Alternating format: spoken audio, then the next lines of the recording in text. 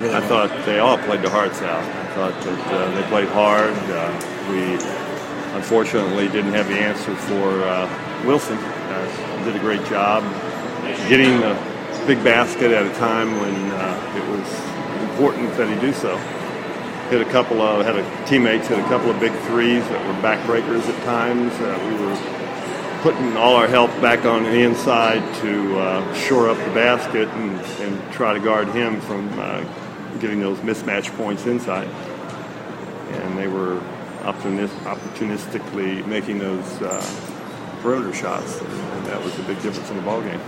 We had a couple miscues underneath the basket that late that was certainly untimely, but none bigger than the one at the start. You talked about the effort, and you got behind early, and you had done that a couple of times early in the season, but they had shown that they're willing to play hard and come back. Did you see that again tonight?